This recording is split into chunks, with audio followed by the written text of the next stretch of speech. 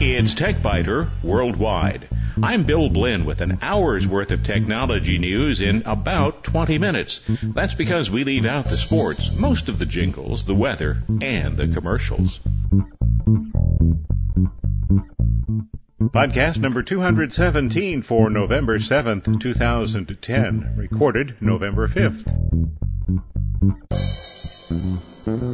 Windows Explorer is the application that allows you to explore the drive or drives that are attached to your computer. That's probably why they call it Explorer.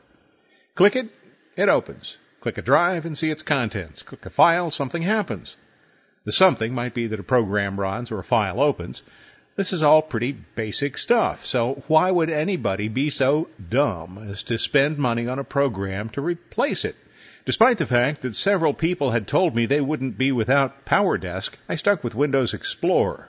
Over the years, I've learned how to live with its single-panel limitations by opening a second copy as needed, but now I have seen the light.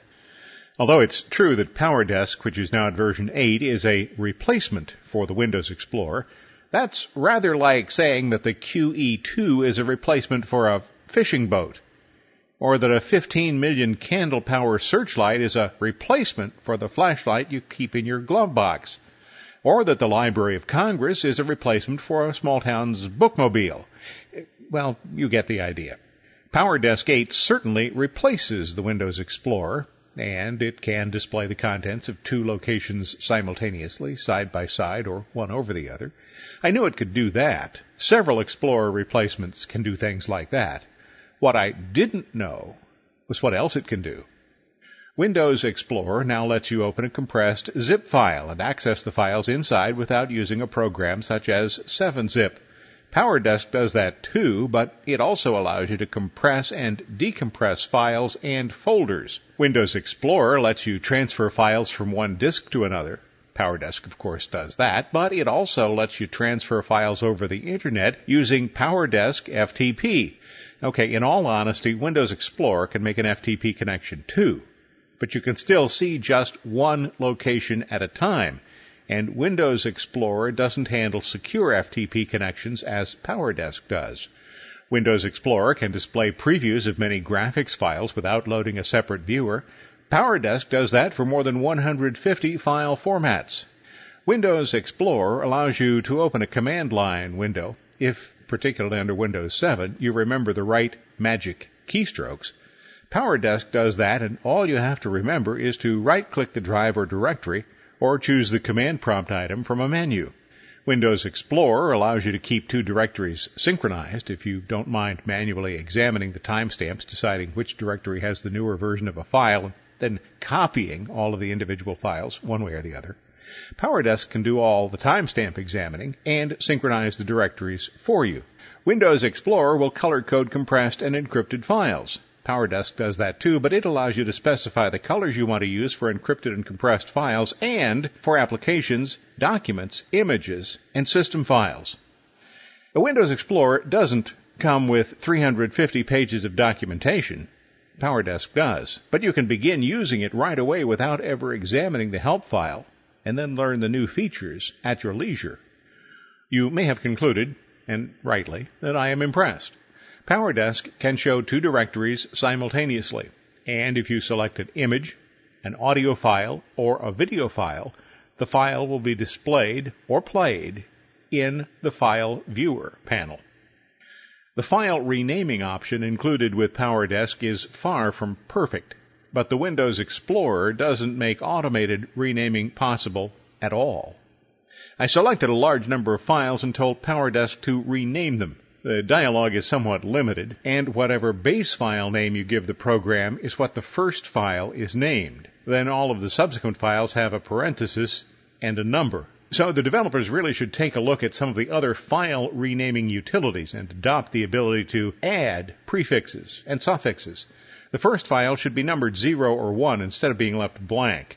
And I'd really like to lose those parentheses and make it possible for the file renamer to pad numbers to a length specified by the user. But still, it's a lot better than what the basic Windows Explorer can do.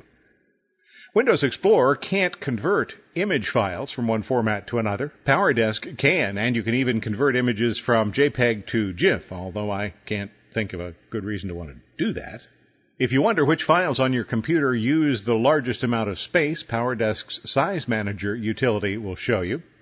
Although PowerDesk doesn't replace a full-featured FTP client such as FileZilla, it does allow you to copy files easily from a remote site to any of your local drives. And you can launch programs from within PowerDesk. This seems to be an unneeded feature, and I disabled the launch bar and then combined the drive bar, an edited toolbar, and the shortened command bar all into one to save screen real estate. And that's another thing. You can modify the interface quite a bit. On the TechBiter Worldwide website, you'll see how I set up the interface with combined drive tool and command bars and with the launch bar disabled. Images will appear in the preview panel, which can be displayed on the right or on the bottom or even converted to a floating window. And something else that the Windows Explorer can't do is directly play audio or video files. So with all this power, yes, PowerDesk really does require a 368-page manual. Bottom line for PowerDesk 8, 4 cats, PowerDesk beats Explorer hands down. Lots of extra features and no serious shortcomings make PowerDesk an exceptional replacement for the Windows Explorer. It's a little pricey, but if you spend a lot of time doing the tasks that PowerDesk does, it's going to be an intelligent purchase. Check the TechBiter Worldwide website for a link to the PowerDesk website. My wife sent an instant message to me this week at the office saying that she'd opened a message from Chase Bank, and she thought that she might have done something stupid. Well, she hadn't done anything stupid, but Chase Bank had. The message called my wife by name, but not her name, and it cited the last 4 digits of a credit card number, but not the last 4 digits of her credit card number, or mine, for that matter. What happened, you might be wondering, and why? I certainly was. So let's cut to the chase, so to speak. According to Tom Kelly, Chase Media Relations, and I quote, "We recognized the issue on Tuesday and quickly sent follow-up emails to affected customers." When I first contacted Tom, though, he wasn't aware of the problem, even though my wife and I had both reported it to Chase hours earlier. I had received a similar message with another cardholder's name and card information. The problem, according to Kelly, occurred because of a problem with a marketing file. I asked how many people were affected, and he told me that they weren't sharing the number of emails involved. When my wife first notified me of the message, I simply thought it was a basic phishing attempt. But I asked her to forward the message, and I found that the domain of origin, which is pretty easy to forge, was registered to Chase. That's not definitive, though. The origin's IP address, which is difficult to forge, was also registered to Chase. When I received my own message and noticed that it had been sent to an address used only by Chase Bank to communicate with me, it was clear that the wrong message, with the wrong name and the wrong debit card information, had been sent to my address. So I called Chase Bank and explained the situation, was told that I should forward the message to the abuse desk at Chase. Clearly, the young lady who took my call either wasn't listening or didn't understand terms such as domain name and IP address when I explained that I had checked the domain name and I had checked the IP address, and the message had come to a special address that I use only for Chase Bank. But after listening to a second explanation, she said that she would report the issue to her supervisor and that someone would contact me. That was Tuesday, November 2nd. I am still waiting for that call. Now, in all fairness to Chase Bank, this wasn't a security issue. At most, I have the name of a Chase debit card holder and the final 4 digits of his card number. There's not much that anyone could do with that information.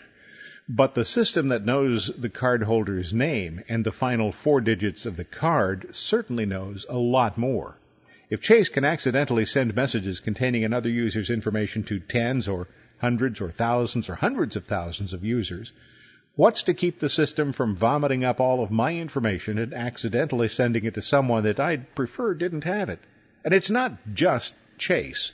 All financial institutions need to review the processes they use and find ways not to share data inadvertently and inappropriately.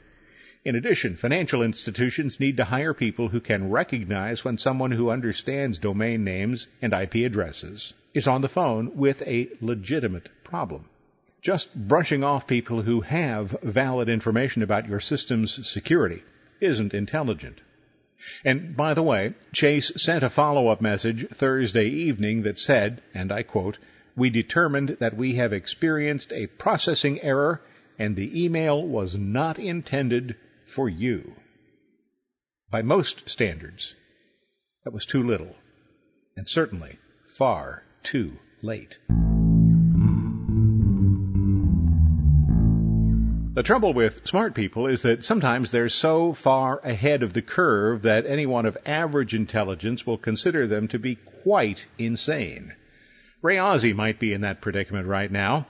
Ozzie, who is Microsoft's retiring chief software architect, says that PCs are dead. The Office suite is dead, and by extrapolation, unless something changes, Microsoft is dead. Wow. Ozzie, who by any definition is a very smart guy, has been with Microsoft for 5 years. Immediately after joining Microsoft, Ozzie wrote a blog post called The Internet Services Disruption, and that roiled the waters quite a bit. Now he's written Dawn of a New Day. You'll find some quotes from that post on the TechBiter Worldwide website, along with a link to the full blog post. A little background on Ozzie.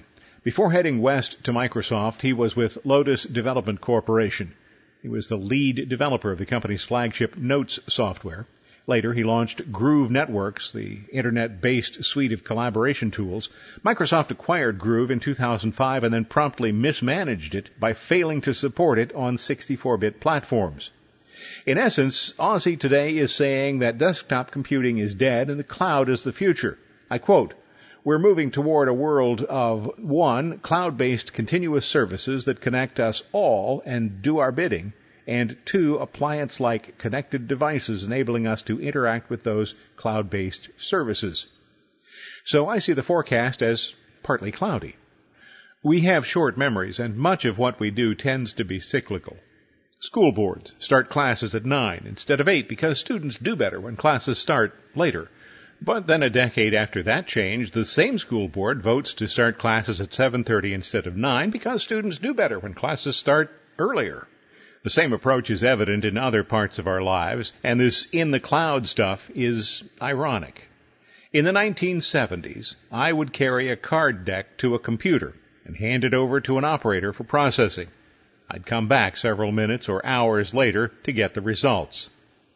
In the early 1980s, I had a DEC VT100 terminal on my desk. The word processor, and actually everything else, resided on a DEC PDP-1170 in a remote room. In the mid-1980s, we received personal computers, and I was able to do some of my work on the PC, but the important stuff was still back in the computer room. The disks on our standalone computers grew larger, processors became faster, and operating systems became more capable. Today, I have on my desk at home several $1 million worth of computing power, at least if you'd use 1980s prices.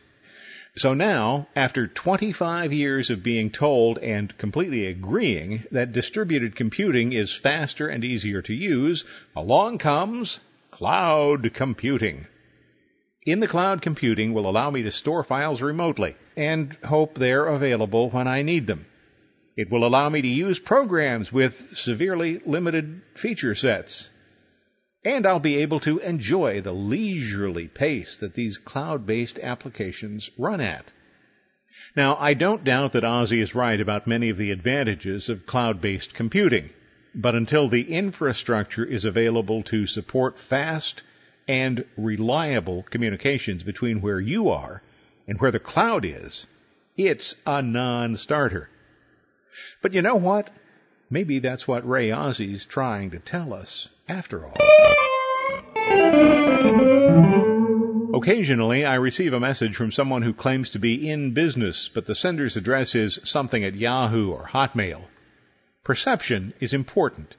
If you're in business, a domain name is part of what people use to form their impression of you. If you're shopping for a car, you'll probably have a much different opinion of the dealership if, instead of joe.dealer at bigdealership.com, The message comes from bigdealer@gmail.com, or even worse, bigdealer@AOL.com. Why is AOL.com even worse?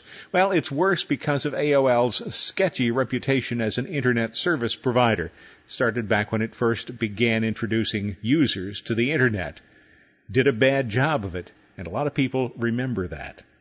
My Internet service provider includes an email address, as does probably every Internet service provider. I never use it. I have 3 Gmail accounts that I use for archiving messages and to provide access to current and archived messages if I need to use a public computer. But I would never consider any of these to be a primary account, and I rarely send mail from any of them. When I write to a reader, a hardware company, or a software company in my role as the TechBiter guy, I use a TechBiter.com address. When I write personally, I use a Blinn.com address. Being your own domain has several advantages, and perception is just one of them. And it's not even very expensive. Registering a domain name costs around $10 per year for the common top-level domains such as com, org, biz, and info. Certain other top-level domains cost considerably more. A hosting account that includes space for both a website and email, usually with an unlimited number of addresses, can cost as little as $40 a year. And you can find email-only accounts for about $20 a year if you really don't need a website. I think that's a bad idea, though. An address such as you@yourdomain.com tells me that you're really in business. An address such as you@Huawei.com or you@Verizon.com suggests you're probably just playing around. In short circuits, this week YouTube took down several videos by Anwar al-Awlaki, the American-born cleric who now lives in Yemen. Al-Awlaki's videos have been used to inspire violence against targets in the United States and Europe. The cleric works with Al-Qaeda in the Arabian Peninsula, the group that shipped explosive packages to locations in the United States in what is seen as a series of tests for future attacks. U.S. and U.K. officials have been pressuring YouTube to take down the videos and stepped up that pressure following the discovery of bombs in packages shipped to the U.S. Congressman Anthony Weiner of New York provided YouTube with a list of hundreds of videos featuring al-Awlaki, and YouTube's Victoria Grant says the company has removed videos that violated YouTube's guidelines forbidding display of dangerous or illegal activities. As examples of those, she cited bomb-making, hate speech, and incitement to commit violent acts. YouTube also prohibits videos from anyone who has been designated as a member of a foreign terrorist organization. Okay, I've got a question here. If you're a member of a domestic terror organization, your videos are okay? Grand says that Google tries to differentiate between videos that are religious in nature but without a call to violence, and videos that cross the line and attempt to incite violence. The religious videos will remain. Those that incite violence will be removed. I, of course, have an opinion on this. This is a very difficult topic. The videos may be gone from YouTube, but you can be sure they're going to still be on the Internet somewhere and easily reached by anyone who wants to see them. With Windows 7 selling very well, Microsoft's first quarter earnings beat the expectations of analysts. Earnings were $5.41 billion. That equates to 62 cents per share for stockholders.